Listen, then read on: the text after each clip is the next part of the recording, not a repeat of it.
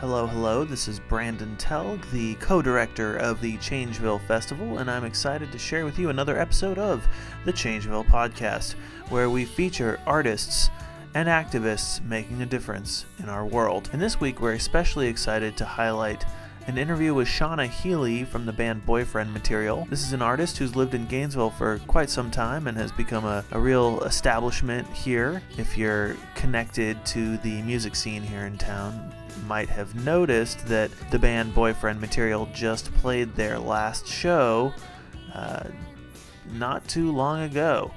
And so this is actually a really fun time to release this interview because it kind of feels like a bit of a retrospective of her time here in Gainesville and the band and all of that. And we at the Changeville Podcast are always excited to be able to share some of the history of Gainesville's music scene in all of its different iterations and flavors, and really highlight some of the great art that's coming out of Gainesville as well. This interview is part of the collaboration that we're doing with the Samuel Proctor Oral History Program. This is an interview that was conducted by the Samuel Proctor Oral History Program, and we recommend that you look into all of the amazing work that the Oral History Program is doing. You can find out more information by heading to their website. I mean, they're also on social media, but their website is oral.history.ufl.edu. So this interview with Shauna is, I think, really interesting because it talks about a lot of different elements to being involved in a music scene that aren't always discussed. So, for instance, how we change perspective as we get older. Shauna talks about being the only girl in the scene, well, her and her sister, when they were younger, and how that seemed really cool at the time, but as she got older, she really started to question why that was. Also, there's a really interesting conversation around inclusion in the music scene and some of the gendered differences that musicians have to face depending on, how you identify and how others identify you. It's very fascinating, and I wanted to thank again Samuel Proctor Oral History Program, Shauna, and also the interviewer Ryan Marini, as well as the editor of this episode of the podcast, Ian Mikish. So without further ado, here's Shauna's interview with the Samuel Proctor Oral History Program on this week's episode of the Changeville Podcast.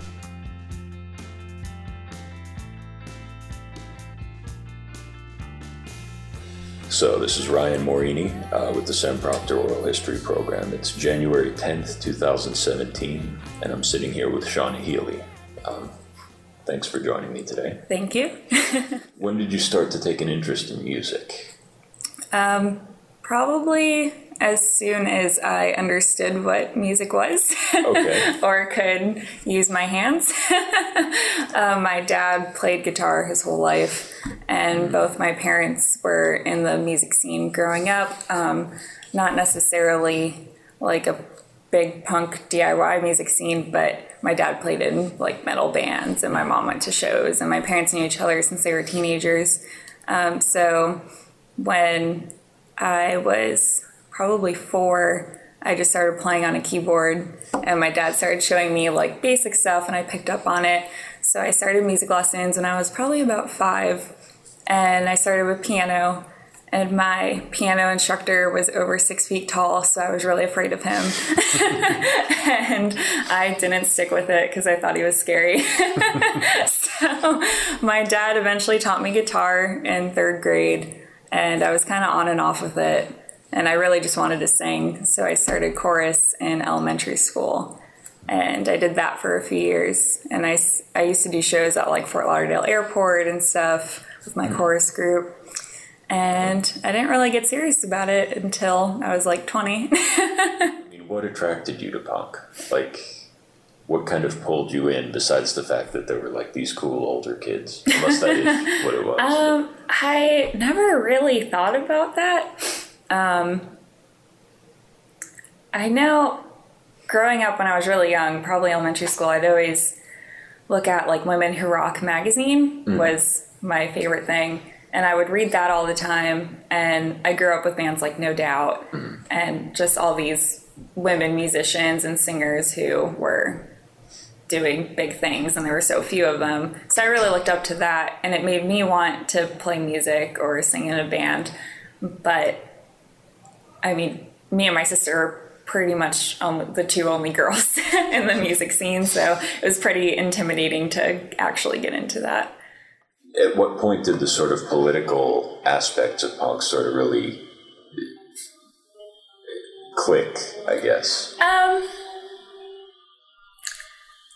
That's a hard question, because when, like, kind of like I said, when I was in middle school, like, I got that it was a political message, but I wasn't really involved in politics in any way. So I was just like, okay, we hate Bush. I don't know why we hate Bush, but we don't like him. So I hate him too. And so I kind of always knew that there was like this political background to it. And I thought I was really smart, but I really had no idea what I was talking about. But I want to say probably when I was 17 or 18 was when I started to see it, because I had a lot of friends who did like Food Not Bombs, and we have I can't remember what it's called, but we have a group that like tries to combat animal testing in South Florida too. Okay. So just more friends were becoming involved in organizations, and I started becoming more aware of it. Yeah, what were those early experiences at shows like, where you were, I guess, one of the only girls or women, or?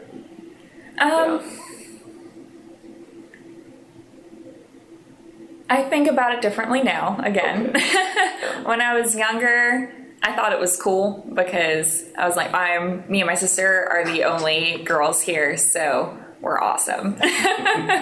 And everyone wants to be our friend because we're different. And so very immature way to look at it. But now that I'm an adult, I started realizing, like, well, why aren't there any other girls? And that really isn't cool that me and my sister are the only ones here. So how can we bring more people into it? And it was also, I played music probably longer than everyone who was in bands. And I was too afraid to start a band because I was a girl. So it took a lot of trying to find confidence in myself to even join a band, and I didn't even really join a band per se.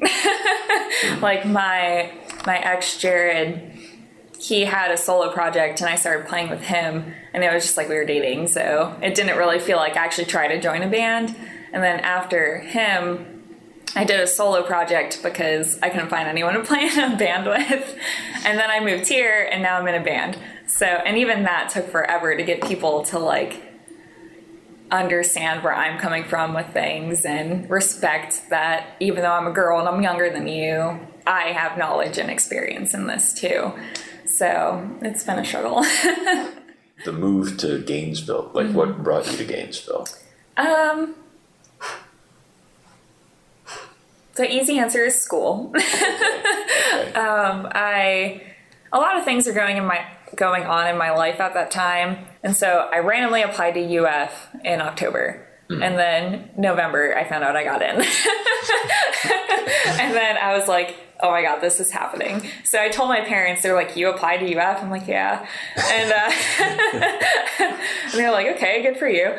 And the semester, it was spring semester, and that started January 3rd, I want to say, that year. So I found out right before Thanksgiving I got in. So I had a month to figure it out. And so I randomly came up here with my mom, and there were no places to live available whatsoever unless they were terrible. And I ended up moving into student housing against my own will. And I lived there for a while. So I moved here because I just needed the change, and I had some friends up here.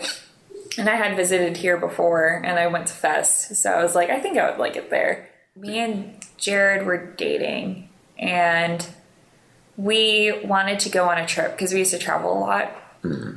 And for the holidays, we wanted to go to Buffalo, New York, which is where my extended family is. Mm-hmm. And he wanted to go to Kirksville, Missouri, where his mom and his family is, and his brother. But we were like, how do we go to both places? So I took a month off work. He had his own business. So I took a month off work, and I worked in schools at the time. So like they had winter break anyway, so it wasn't a big deal. And we decided, well, let's just throw together a last minute tour and just like tour up to Buffalo, stay there for 4 days, tour to Missouri, stay there for 4 days, and come home. So we somehow threw together a tour, and he wrote all this solo stuff, and like not even a week, I just added bass to it. And then we went on tour. It was the most thrown together thing I've ever done. And it was actually awesome. And we didn't expect it to be as good as it did. And we didn't deserve it in any way. And we first played St. Augustine, and we played with They Eat Their Own God. And they're still some of the like greatest people I've ever met. And I'm still friends with them. But then we played in Connecticut, and we played in a basement called the Horse's Mouth. And it went really well. And so we were supposed to go to Buffalo right after that. And so we went to Buffalo, but then the people at the Horse's Mouth offered us to play this huge benefit show for Mitch Doobie, who's my ex's friend, he was murdered. So they were doing a benefit show. And we were like, yeah, we'll play it. And we ended up going, we were supposed to go Buffalo and then make our way to Missouri, but we ended up going back to Connecticut. And so we went back to Connecticut, and we ended up playing with Paint It Black, which is like huge. And I remember, like, I found out that morning Paint It Black was on it. And I was in Connecticut, and I was in the basement, and we were practicing, and I just started crying. And Jared was like, what's wrong with you? Like, we threw this together, and you haven't been nervous at all until this point. And I was just like, we don't deserve this. Like, it's Paint It Black, and I don't even know how to play bass, and like, this is going to be terrible. We're going to fuck it up. Like, there's no way this is going to be good. And I was like bawling and bawling and bawling. And he's like, it's going to be fine. And then I get there, and me and my sister were on really bad terms at the time. And my sister, for some reason, was there. And Paint It Black is her favorite band. So she flew up there for the Mitch Doobie benefit to see Paint It Black. And I just started crying more. And I was just like, my sister's here. What are we going to do? And he's like, oh my God, like, pull it together, Shauna. And we played really well. But there were like hundreds of people there. And it was like the first big show I've ever played. And it was terrifying. And I still to this day don't know how to play bass. Did that kind of alert you to the fact that you wanted to really be in a band, though? Definitely. That was kind of the end. Our relationship was ending, but that experience definitely made me like playing music in front of people and being on the road, and kind of made me realize I could do it, even though it scared me to do it. So when we broke up, when we were together, we went to Tampa, and we went to a pawn shop that has a lot of music equipment, and he was buying an amp, and I really liked giraffes at the time, and I still like giraffes. It wasn't just at the time. And there was a ukulele with a giraffe painted on it, and I was like, huh. So I bought it because it was like $20, and I was like, art. So I bought it, and then when we broke up, I started just messing around and like playing it, and I got really good at it somehow. So I started just recording music, and I put it on Bandcamp online, and people liked it. And then my friend Ryan, who was in the band They Eat Their Own God, who I mentioned earlier, when I went on tour, who I met, he was like, come play Columbia, South Carolina. We would love to have you play this show.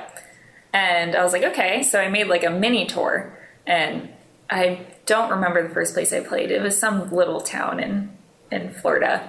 And then I played little town in Florida, Gainesville, South Carolina, and I want to say Tampa, and then I came back. And people liked it, so I just stuck with it. And then I moved here, and people here liked it. And I was playing guitar and ukulele, so I just started touring more with that. So I can't remember all of the tours, but I did Northeast, Midwest. I've played on the West Coast. So I just kind of started going all over. And then I always wanted to make it full band, but moving from South Florida was like, I didn't want to be in a band with people in South Florida, and then I moved here, and I had friends, but they weren't musicians, so I had to make friends to start a band, and it took like 2 years to finally meet people, and I've been through a million members, but I finally, a year ago, got a good group together. This is the 1-year anniversary of me and my guitar player's friendship. Oh, wow. Today. Yep. Congratulations. Yep. So we're doing well now. I like them. Is it still ever difficult to be a woman in a band in the scene, or? It's still difficult. I would say it's not as difficult, but my bandmates are actually talking about this with me last night. And I don't want it to come off like conceitedness. But they're laughing because since I'm a girl in a band, that all these bands we play with, one of the members confesses their love for me. And that happened to me again recently, like 2 days ago. And they're like, well, is this going to affect us playing with that band? And I'm like, from my perspective, no, I don't care. From his perspective, I can't tell you. I hope not. And so I always have to deal with that all the time. And my male bandmates are like, we never have to deal with this because they're all straight guys and there's no girls in bands. So they don't have to deal with like girls in bands they play with hitting on them, but I have to deal with it all the time. So they're like, it's just really annoying. And it annoys them too. I can imagine. Yeah. So those first shows when you're opening for people who were angry at you, were those like really awkward shows, or was that? Yes, they were very awkward, but I think I got my confidence from it. Okay. Like, did you get any good reception? Oh, I did. Okay. Yeah, I definitely did. Otherwise, I wouldn't have kept doing it. But I think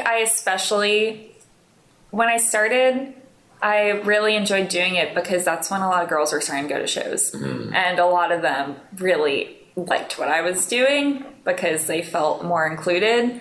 So that made me feel a lot better. And then eventually I got people to come around. And as far as space, like, do you have any particular comments on spaces here in Gainesville that you've played, or? I have a few, I guess. I really liked 1982 because they were very welcoming to me when I moved here. Jen and Corey were really great to me. And then Dave Michael is an amazing sound guy. And he's worked at Mars, a few other places, and Boca Fiesta. And his sound is amazing. Absolutely amazing. And now he's at Boca Fiesta. And I love playing Boca Fiesta. They're always extremely welcoming. They're actually excited when we're on shows, which is great. Like, I sense genuine excitement from them when we're on shows. And I love playing there because the sound is so good, thanks to Dave Michael.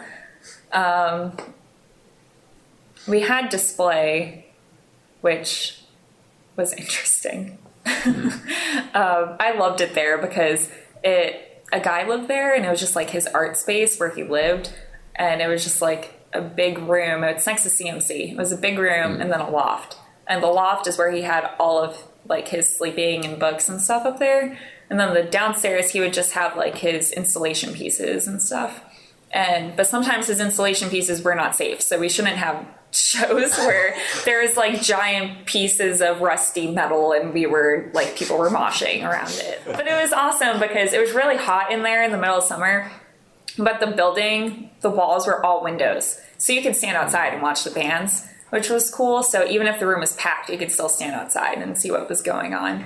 So I love that venue. Do you think the scene now is more welcoming to women? I mean, do you think it's more inclusive overall? Do you still see challenges there? I think I'm a little privileged to be in Gainesville. So I don't want to talk for the whole community. Because there are a lot of women and queer people in the Gainesville music scene. I still did struggle when I first moved here, but because people would always want me to open shows, even though I have all this experience, I've toured, I'm on a record label. They always wanted me to be the opener. Even for someone, it was their first show, I was still the opener. And at first I just took it. And then after a while I was like, no. And I started telling people, like, are you kidding me? Like, not to sound like a jerk or like I'm famous or anything, but it's like I worked to get here and I think I deserve it. So, and eventually people would be like, all right. And they would learn to respect that. But I feel like there's a lot more fighting to get your spot in recognition when you're a woman.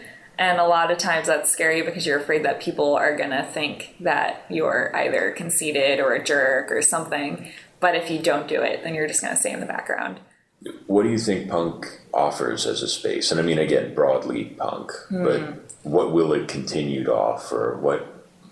What's it going to offer to some 11-year-old right now who is, thinking school sucks and yeah.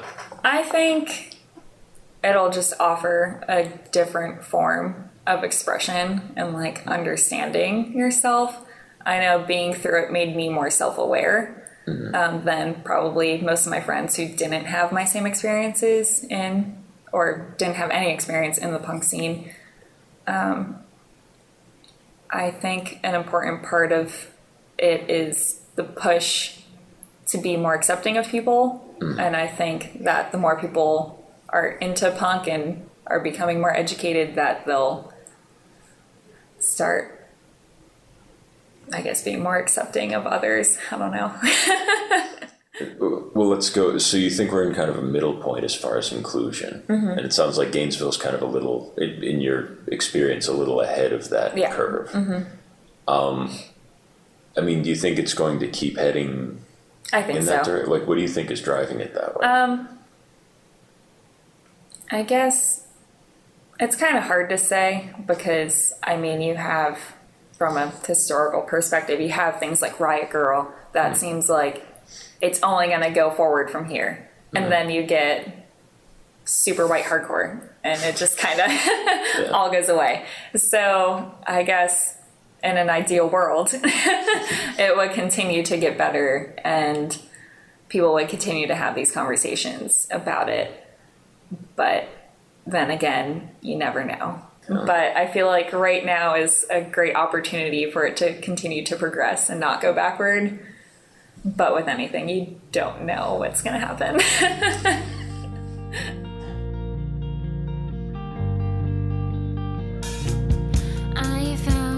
Thanks again to everyone involved, the Samuel Proctor Oral History Program, Shauna Healey, and Ian Mikish for helping put together this week's episode of the Changeville podcast. And I just wanted to pop back in and say that recently we put out on Facebook and Twitter the annual survey asking who you want to see at the Changeville Festival next year. You can still find it. We posted this on June 14th. If you're looking for the exact post with the link to the survey, we want to know who you want to see at Changeville next year. So let your voice be heard. We'll be accepting submissions still for another few weeks.